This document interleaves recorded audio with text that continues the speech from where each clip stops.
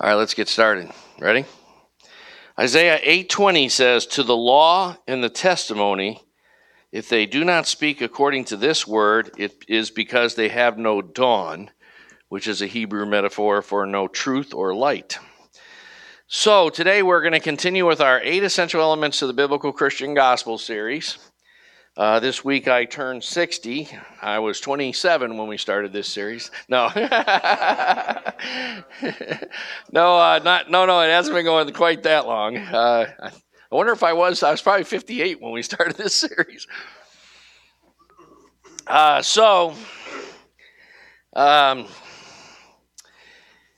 What we decided to do after 70 some weeks, about 72 weeks or so, is I decided before we went on to elements 7 and 8, the series is titled 8 Essential Elements of the Biblical Christian Gospel. We have covered 6 of them so far in about 72 weeks.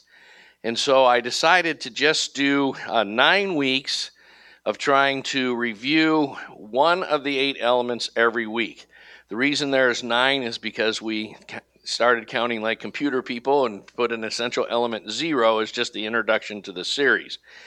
So we have spent the last 3 weeks on the introduction, reviewing essential element 1, which are the attributes of God, essential element 2, the attributes of man, and today we're going to do the 10 commandments.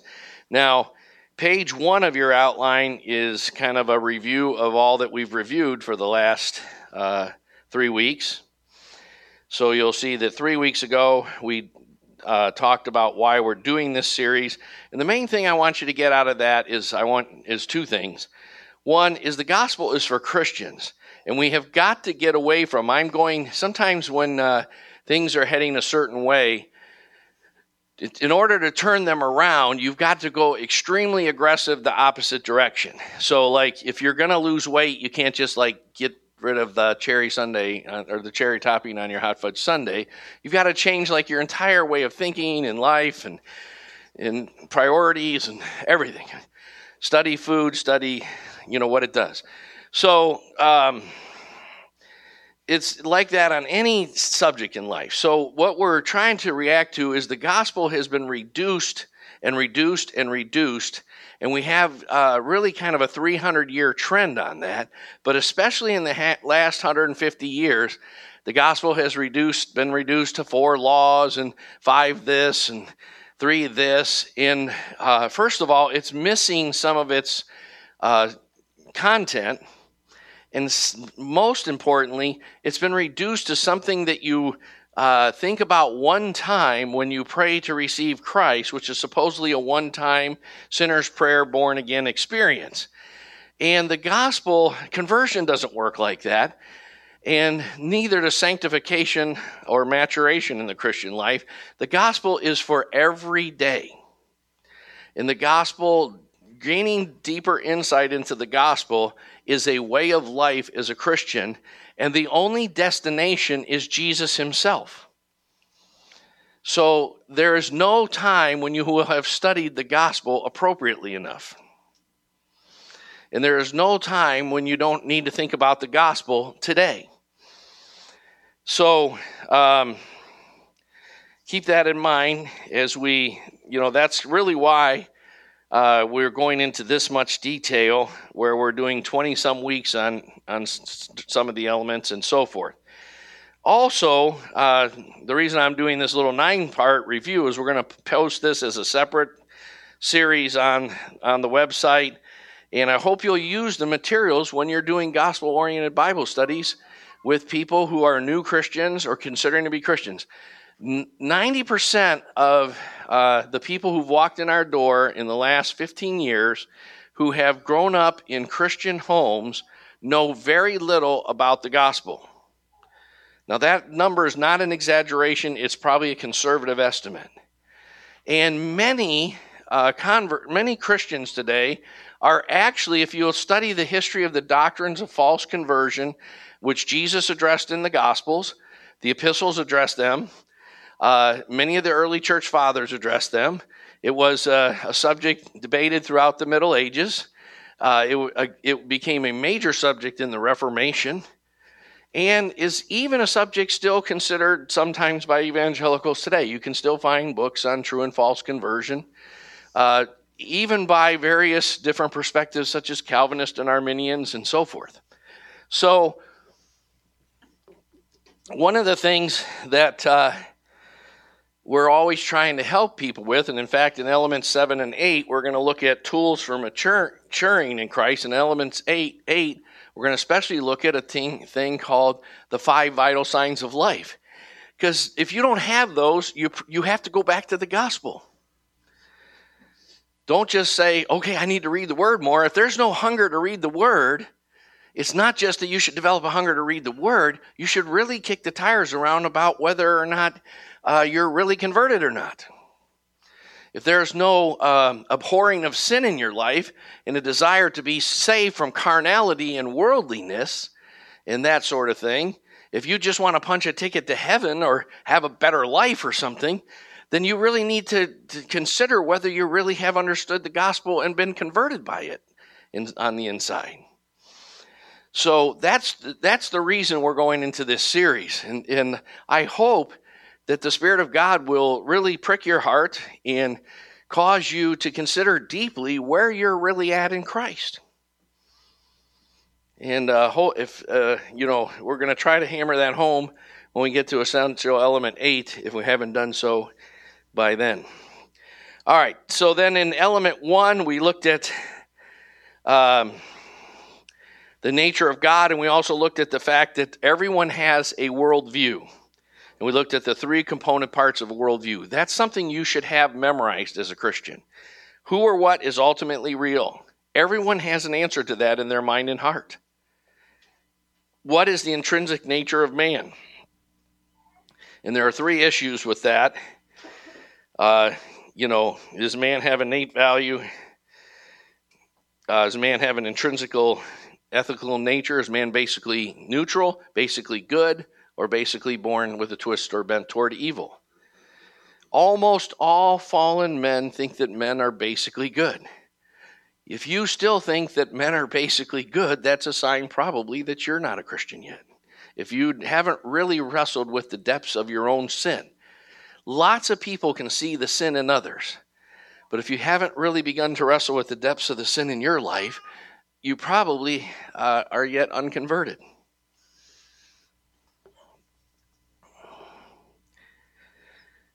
So we looked at, so that's the nature of man, and then of course man in society, which is what we're getting into today.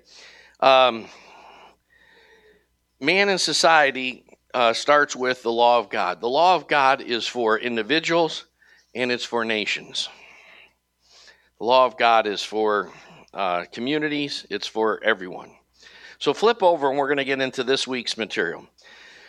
We're going to review element 3, which is the 10 Commandments, and we're going to look at some of the multiple purposes of God's law in the Scripture that continue to this day. We're living in a time when a great deal of so-called Bible-believing Christianity embraces a concept called antinomianism. And Jesus particularly anticipated that and addressed that. And much misreading of Paul and of other New Testament writers has caused the current Christian culture to be quite antinomian. And hopefully by the end of today, you'll know what that is enough that you'll be looking for that, and you'll be able to reread Galatians in a non-antinomian way, and reread Romans in a non-antinomian way, and specifically have that kind of vocabulary in your head. Paul, a lot of Christians today, there's this anti-intellectual thing, and people are like, I don't want to have theological words. But Paul says we do use spiritual words among those who are mature, combining spiritual thoughts with spiritual words. There's no way you can grow up in Christ without obtaining a new spiritual vocabulary.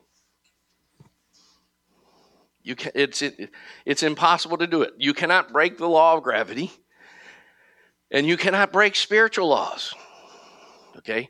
So one of the things to grow in sanctification or grow in terms of maturity is you need to have a better biblical vocabulary.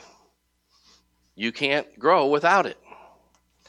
So you should be able to write an essay at least a half a page or a page, if someone says, what's the difference between conversion and sanctification and maturation? You should be able to sit at the dinner table at lunchtime today and ask each other, okay, tell me the difference between conversion and sanctification. That's important. So let's get into this 10 Commandments and the multiple purposes for God's law. The first thing I want to talk about is that the 10 Commandments are expressed and defined in various places and formats throughout Scripture. I've listed 5 of about 7 or 8 that come to mind. I'll probably mention 1 or 2 others verbally that aren't on the outline. First of all, sometimes the 10 Commandments are called the 10 words. That's how the Jewish people thought of them. And that's why when the scriptures, the Hebrew Masoretic scriptures, were translated into Greek, and in the first Greek translation was called the Septuagint, they were called the Decalogue. Logos being the word for word, and deca for 10, the 10 words. Okay? The 10 words are given to us word for word in Exodus chapter 20, and then again in Deuteronomy chapter 5. Now, Deuteronomy actually means the second giving of the law for 2 reasons. One is that it repeats the law word for word. So the 10 Commandments, another way of talking about those is the law, or God's law. The craziest thing I've ever heard in modern times is a guy who actually visited our church and then quit coming after I taught him the 10 Commandments, because he said, well, they're not the law of God, they're the law of Moses. And they weren't from God, they were from Moses. I'm like, holy cow, what kind of crack have you been smoking? All right, that one took the cake. If you can beat that for a weird doctrine, let me know. Okay, so the second reason Deuteronomy is called Deuteronomos, the second giving of the law, is because Exodus, Leviticus, Numbers, and Deuteronomy are filled with what's called in the Bible statutes or ordinances. So when you read in Psalm 119 about how I love thy statutes or thy ordinances, what a statute or an ordinance is a hypothetical case law.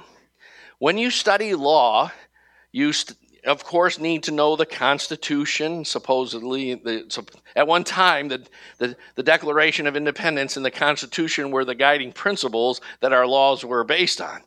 That's gone, but and of course those are all based on a concept called Blackstone's Commentaries. And probably most people, even probably a lot of lawyers, don't even know what that is anymore. Scary. So the statutes, a case law, is when you say, when you apply the law to a particular case or a particular situation. Okay, so in the Old Testament, it will say things like, if your ox gores someone, but it's not been in the habit of goring and you didn't know that it gored, then you're innocent. But once you know that it gores, if you don't restrain your ox and it gets free and gores someone, then you're guilty of murder because you should have done what was proper to restrain that ox. Okay, so that's a case law. Now, the difference between statutes and ordinances and case laws is just that in the Bible, they're anticipating cases that will probably happen and giving statutes and ordinances which are hypothetical case laws that haven't necessarily happened yet. Do you know there was actually a time in this country when jurors would take their Bibles with them into the jury box and into the deliberation room to consider which statutes and ordinances of the Bible most pertain to the case they were trying. Just several years ago, a court case was appealed because a juror took his Bible in the jury room and referred to it in their deliberations, and the judge declared a mistrial, saying that was a violation of the separation of church and state, which of course has been, the Constitution doesn't have anything to say about separation of church and state. That phrase first appeared in a letter that Jefferson wrote to the Danbury Baptist. I probably don't have time to go into all that history today. The Soviet Constitution mentioned the separation of church and state. And contemporary Americans, starting in the 1950s, turned around the First Amendment, which actually said that Congress shall make no law with regard to an establishment of religion. That is, Congress cannot have a federally established and supported church. It's been turned around that Christians shouldn't influence government at all. And that only secular humanists and non-biased atheists who hate God and of course are unbiased and completely neutral should influence our government. So anyway, maybe we'll preach a sermon on that someday. So the Ten Commandments are explained, expanded, clarified in the statutes and ordinances that appear throughout the rest of the Bible. They just tend to be concentrated in certain places, especially in the books of Moses or the Pentateuch, Exodus, Leviticus, Numbers, and Deuteronomy, the last four of the five. So an example is Leviticus 18 is a whole chapter on what it means to not commit adultery, because adultery is seen in the Bible as a type of murder. That's why it was a capital offense. Adultery was punishable by death because you were murdering the family, which is the basic building block of society. So when you try to redefine marriage and you destroy marriage and you make divorce commonplace and all the things our culture has done, you're tearing down the whole culture. You're murdering the culture. One family at a time. And the breakdown of the family has devastated whole sections of our culture, of our nation.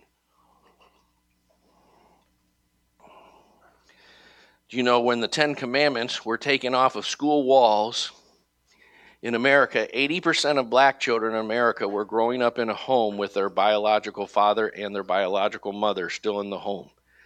Today, 7 out of 10 black American kids are born to a single mother and are being raised in a single parent home. Because we've murdered the family by murdering the Ten Commandments.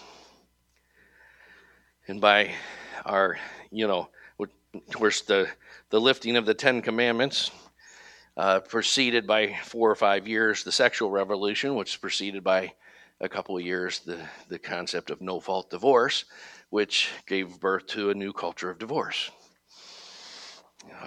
That we are now entering the third generation of children brought up in the culture of divorce, where it's commonplace to expect to be passed back and forth between your parents and all that kind of stuff.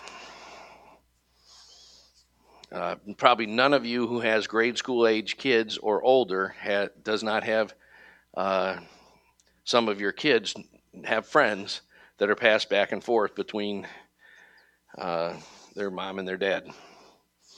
All right, so Leviticus 18 is all hypothetical case laws, that is statutes and ordinances. So that's why it has laws against homosexuality and bestiality and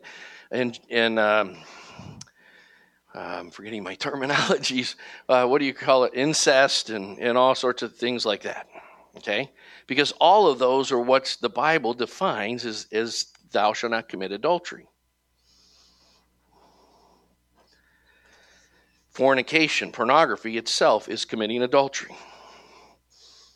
And it breaks down the family and it breaks down the individuals who partake in it. It breaks them down and it causes one of the things that pornography causes. It causes kind of the eternal childhood of those who are trapped in it.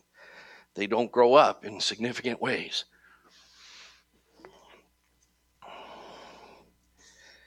And then they take their boyhood into their marriages and so forth, and then their wife is married to a boy instead of a man. It's a very real phenomenon. Leviticus 23 is all statutes and ordinances about what it means to keep the Sabbath or keep the Lord's Day holy. And so therefore it talks first and foremost, it talks about the Sabbath, but then it goes on to talk about all the other festivals such as Passover, Feast of Booths, Feast of Weeks, and so forth.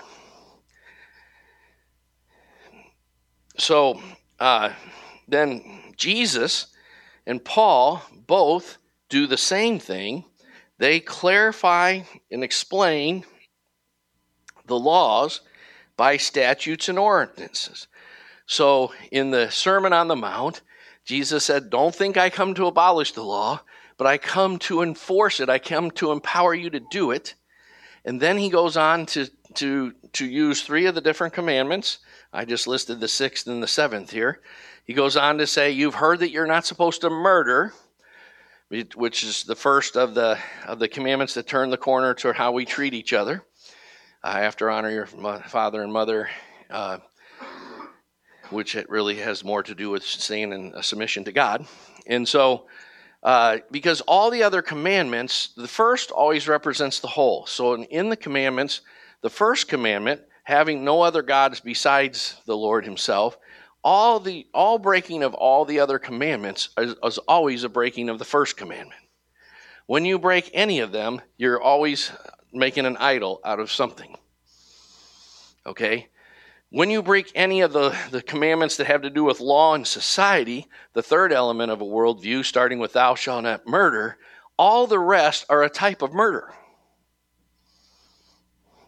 Because all the rest destroy the image of God in our fellow human beings, devalue our fellow human beings, and bring them down to have no more significance than the products of biological evolution.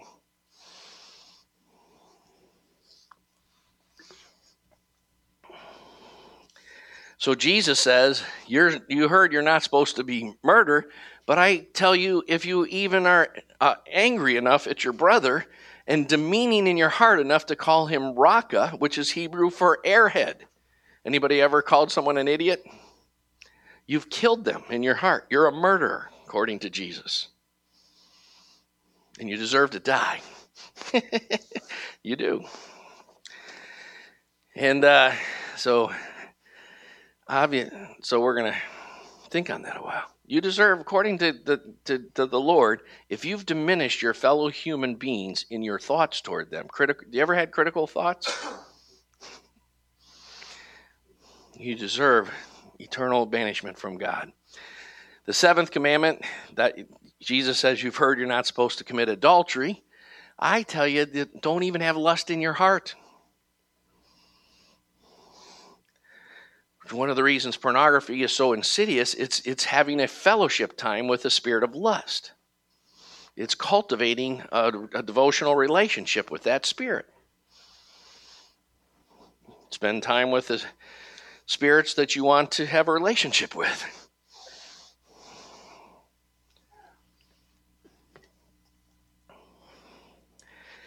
Where would we be without coffee? I think I need another cup.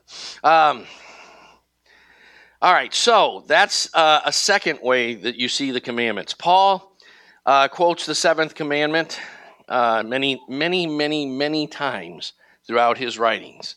And he says, don't be deceived. Fornicators, adulterers, homosexuals, etc. will not enter the kingdom of God. Don't lie to yourself. You can't continue in sexual immorality and enter the kingdom of God.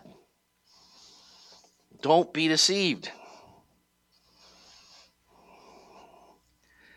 So, now, point 3 here on the outline. Oh, boy. Prophets remind and call Israel and Judah back to covenant faithfulness. So, all through the prophets, the law is repeated over and over and over in many ways. Now, I didn't list here the testimonies, but the testimonies have to do with the historical books and character developments that show that God blesses, judges, curses, etc., according to his law. Like, for instance, Elijah's encounter with the prophets of Baal. They were idolaters. So Elijah brings this point to the fore by setting up this whole test of burning, you guys offer your sacrifice to your god Baal, and your versus I'll offer this sacrifice to Yahweh, and whose ever God answers by fire is the Lord. And then he mocks them because they cut themselves and they call on Baal, and he says, well, what is he out going to the bathroom, or where is he? Why doesn't your God answer by fire? Because he's just an idol. That's why. By the way, cutting is always rooted in demonic spirits. It's not a psychological problem, it's a spiritual problem. It's become a very huge supposedly psychological problem among young ladies in our culture. And it always comes not from just spirits of rejection and inadequacy and so forth, but it comes from having touched spirits of the occult, magic, witchcraft, which you can get a lot of that in Disney, in lots of places. Horoscopes, seances, Ouija boards. People almost everyone in our culture, because we have such spirits of unbelief about our culture, when I ask people, have you ever touched the occult? Almost everyone always says no. And I just, God, open their eyes, because they've probably touched it hundreds of times. Cutting is always involved when occult spirits have gotten control of a person's life. Thirdly, prophets remind and call Israel back to covenant faithfulness. We started on this one already. So, Hosea, for instance, the whole thing where he marries a woman and so forth, the whole thing is about Israel's spiritual adultery. So it's not just about Israel's breaking the seventh commandment, but it's about Israel's breaking the first three commandments. I didn't list testimonies, but you can add 6 there. 4, law summarized and clarified. Jesus gives us the law in 2 subsets by saying, the first law is to love God with all your heart, mind, soul, strength. The second law is to love your neighbor as yourself, right? So he summarizes the law. That's in Matthew 22:34 through 40 when they ask him, how does the law read? One of the things Jesus is making clear, because the Old Testament actually says to love God with all your heart, soul, and strength, and Jesus adds your heart, soul, mind, and strength. He's making it very clear that you have to obey the law in your inner person, in your motivations, and your attitudes. Outward conformity is not enough, which is what the Pharisees were seeking. Okay, what Jesus came to bring is an inner change of heart and motivation in a new birth, in a new conversion, and in progressive sanctification. That's important.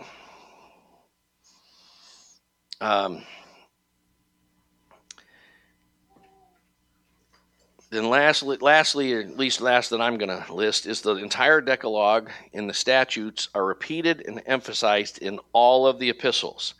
For instance, Paul in Romans 13:19 says, if there is any law such as thou shalt not covet, thou shalt not commit murder, and he lists quite a few of the laws, and then he says they're all summed up in the 2 laws, to love God and to love your neighbor as yourself. All right, let's move on to the gospel purposes of the law. Galatians 3:24 says the law becomes our tutor to lead us to Christ. This is not a one-time only thing. This is all the time. Always you're supposed to be considering the law, and always it's supposed to be drawing you to grace-based instead of performance-based, gospel-based Christianity. Because if you really consider the law, every day you have broken, you shall have no other gods besides the Lord himself. You've broken every one of the laws every day. And the law is supposed to help us constantly be our tutor to lead us to the mercies of Christ. Sin has an incredible deceitfulness, so incredible that the most ungodly people are usually the most self-righteous people. People who are very little concerned about how sinful they are in a very, very dangerous place. As a pastor, one of the things I know is the people who really get overly convicted by the messages are the people I don't have to worry about. The people who aren't that moved by them, I really fret for them. And we live in a very word-hearted society where Pepsi adds life and get the Coke, or Coke adds life and Pepsi Spirit, and Datsun saves, and like words are inflated and exaggerated all over the place. Buying a Lexus or something is going to bring you some sort of fulfillment and a supermodel. Whatever. I mean, we live in a society where words are raped and murdered and abused all the time. You are constantly being bombarded by words that are misused and abused. So it makes you have to be extra careful to put the evaluation on the word that you need to put the evaluation on. In the first and foremost place where you should put some evaluation on is God's commandments should lead you to a very tender heart and lead you to crying out for grace and seeking Christ. And you should have a little desperateness about you all the time. I don't just need a little bit more of God. I need God in ways that I don't have good enough vocabulary skills to articulate, and beyond what I can even imagine. So the gospel is our tutor to lead us to Christ, because it helps us be delivered from what Hebrews calls the deceitfulness of sin. Sin has this way of seeming not so bad. So, nextly, point C there, about quarter of the page, way down the second page here. Jesus came not to abolish, but to fulfill and empower. We've touched on this already. You can read about antinomianism in Matthew 5:17-20, and I should have put FF because it goes all the way to Matthew 5:48. But Jesus anticipates that the gospel will be twisted by a thing called antinomianism. And antinomianism is the idea that because we're not under law, we're under grace. So let me help you with that a little bit. So I said that was one of my goals today. When Paul talks about the law, he's using it in a couple different ways. So you've got to look for the context. But in most of Paul's writings, when he's talking about not being under law, but being under grace, what he's trying to talk about is not being under the way the Jews related to the law, which is to try to do it by your own power and initiative. He's talking about not being under performance-based Christianity. He's not talking about the 10 Commandments don't apply to the Christian at all.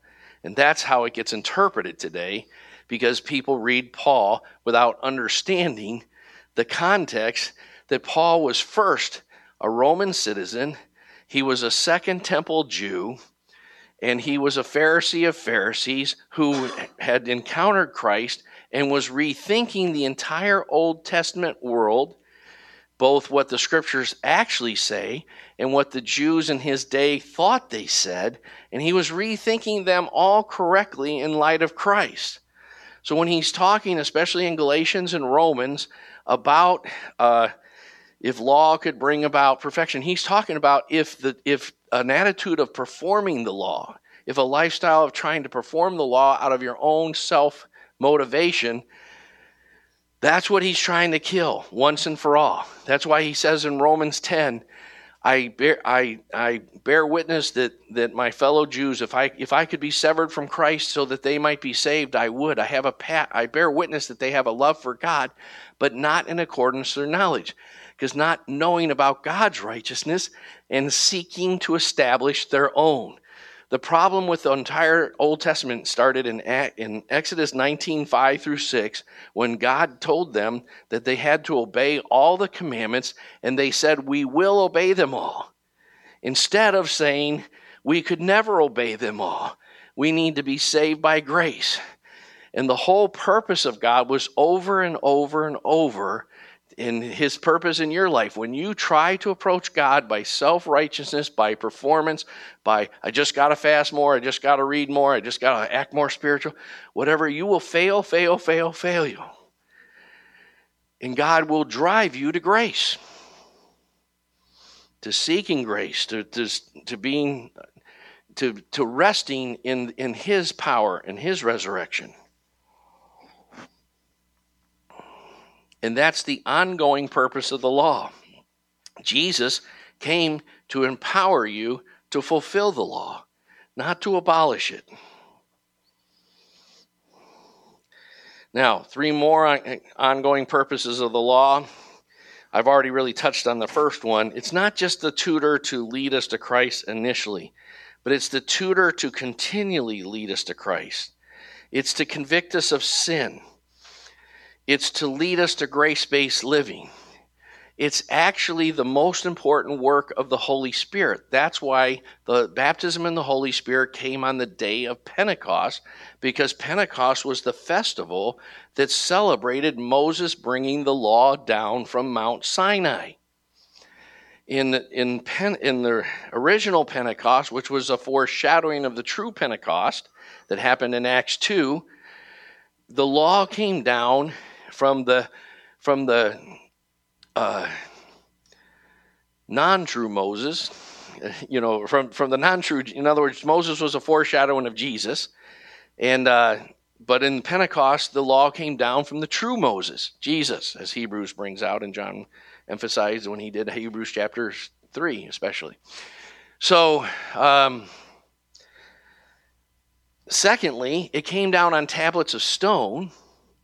Whereas in the true Pentecost, it's written on tablets of human hearts. It becomes your inner desire and motivation. That's why you need to be filled, refilled, and refilled with the power of the baptism in the Holy Spirit all the time. That's why Christianity that doesn't have the baptism in the Holy Spirit is full of frustration and futility. You're not supposed to be able to do it without the power of the Holy Spirit.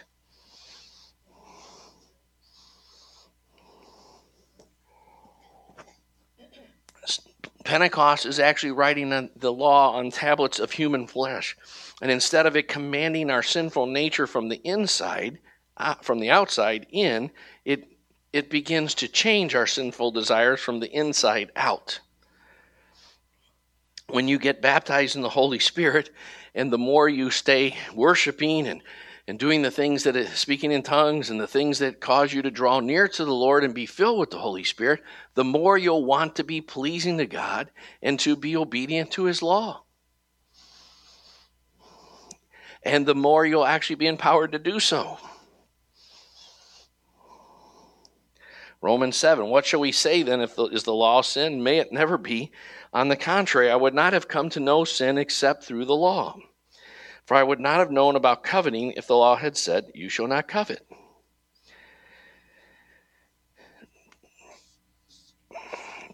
So what Pentecost, the more you're filled with the Holy Spirit, the more you'll be filled with contentment and thankfulness, which is the opposite of coveting. If you still have things like, I'm going to be fulfilled by a better car, better house, better job, better career, more success in the eyes of men, you're yet not set free. That is the worst kind of bondage and death. You need the gospel and the baptism in the Holy Spirit. Romans 3:20, because by the works of the law, no flesh will be justified in his sight. Again, what Paul is saying is by trying to perform the works of the law, by the performance-based approach to the law, nobody could be justified. No one would measure up. For through the law comes the knowledge of sin. That's amazing that God had to give the law so that we could have the knowledge of sin, because sin is so utterly deceitful that the more it has us, the less we see it. Hebrews 3:13 mentions hardened by the deceitfulness of sin, as Hebrews 10:25 also does. Number 2, the ongoing purposes of the law: wisdom, sanctification, and maturation. See, what God does through the Spirit of God and by the law is help you understand that the law was considered the wisdom of God. The Jews were supposed to be the enlightened culture, taking the enlightenment that all the pagan nations in their stumbling around in darkness didn't have because of their superior law. And that's why, actually, if you study history, one of the things you'll notice, for approximately 250 years before the coming of Christ, Judaism was growing among Gentiles throughout the Roman Empire, and more Gentiles were coming to synagogue. Some were staying God-fearers. Others were converting to be Hellenistic Jews and getting circumcised even and becoming, learning Hebrew and so forth, because they saw the decadence of the Roman culture. One of the reasons fundamental churches are popular today is because people like the moralizing better than they like amoral living. But they need to go beyond the moralizing to Christ.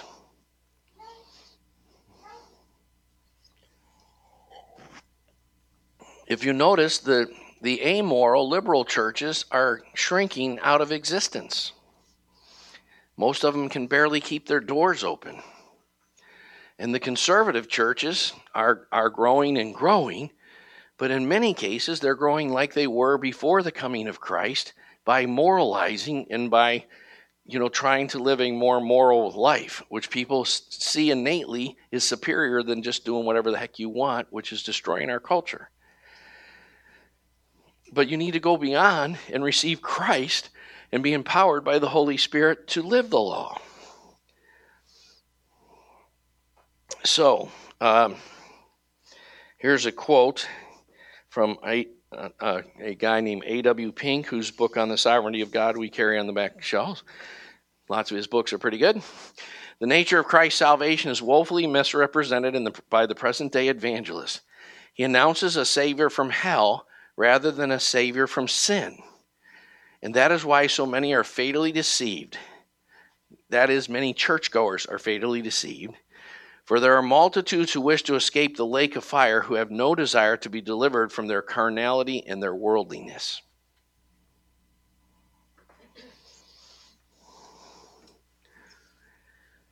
Believe me, if you don't want to get delivered from your worldliness, you won't like heaven. You'll decide not to stay. Now, lastly, the law is for society and for nations. God actually judges nations by their obedience or disobedience to his law. You can't keep murdering millions of babies and not be destroyed by God. You can't keep stealing people's hard-earned money by an institution called the IRS and the Congress and not be judged by God. Because the thou shalt not steal applies to the government too. They're not above it. God asked for 10% voluntarily to his church, and they ask for way more than 10% involuntarily because they think their temple is greater than God's temple. And whoever becomes your savior must become your master. And so if you're going to look to the government to solve problems as the Republicans and the Democrats do, then the government's going to become your tyrant. The law is the law for societies. Romans 2:14 through 23. I'm just going to read a little part of it. You should study the whole section. If you bear the name Jew and rely on the law and boast in God and know his will and approve the things that are essential, being instructed out of the law, and are confident that you yourself, this is what people who know the law are supposed to be: a guide to the blind, a light to those who are in darkness. Do the people in your dorm come to you for wisdom? Do the people in your office come to you for wisdom? Do the people in your company say, wow, I'd like to have a marriage like you guys have. I wish I had the character and integrity you have. Boy, I wish my kids were turning out the way your kids are turning out. If you're confident that you're a guide to the blind, a light to those who are in darkness, a corrector of the foolish, a teacher of the immature, having in the law the embodiment of knowledge and truth, you therefore teach another, do you teach yourself? See, the law is the law of our nations. It's the wisdom of God. Now, I'm out of time to talk about antinomianism versus theonomy, and I'm not going to even get into that. We've talked about it before. I've listed three ramifications of it there. Theonomy is the idea that God's law still applies for individuals, for churches, for cities, for counties, for states, and for nations. And theonomy will always deliver you from performance-based extra-biblical legalism, which is always the religion of the Pharisees then and now. That's why so much Christianity today is extra-biblical legalism. One of the things that hinders young people from coming to Christ is when you're brought up in extra-biblical legalism, you think whether you drink beer or smoke or stuff are the real issues. And, the people I've grown up with are really godly because they don't steal and they have jobs and their parents stay married and so forth, but they're missing the zeal of God and the passion for God and the deeper things of Christianity. And that's why so many of them reject it when they become adults. So I wish I had more time for antinomianism versus theonomy. I hope to God you know deeply what that means by now. If not, get a hold of any of the books of Rousas Rushdoony, such as the Institutes of Biblical Law or Law and Society. But make sure you study a little bit about antinomianism versus theonomy. Ask John for recommendations from James Jordan and some of those guys on those subjects. Thank you. So we will reconvene in 7 or 8 minutes.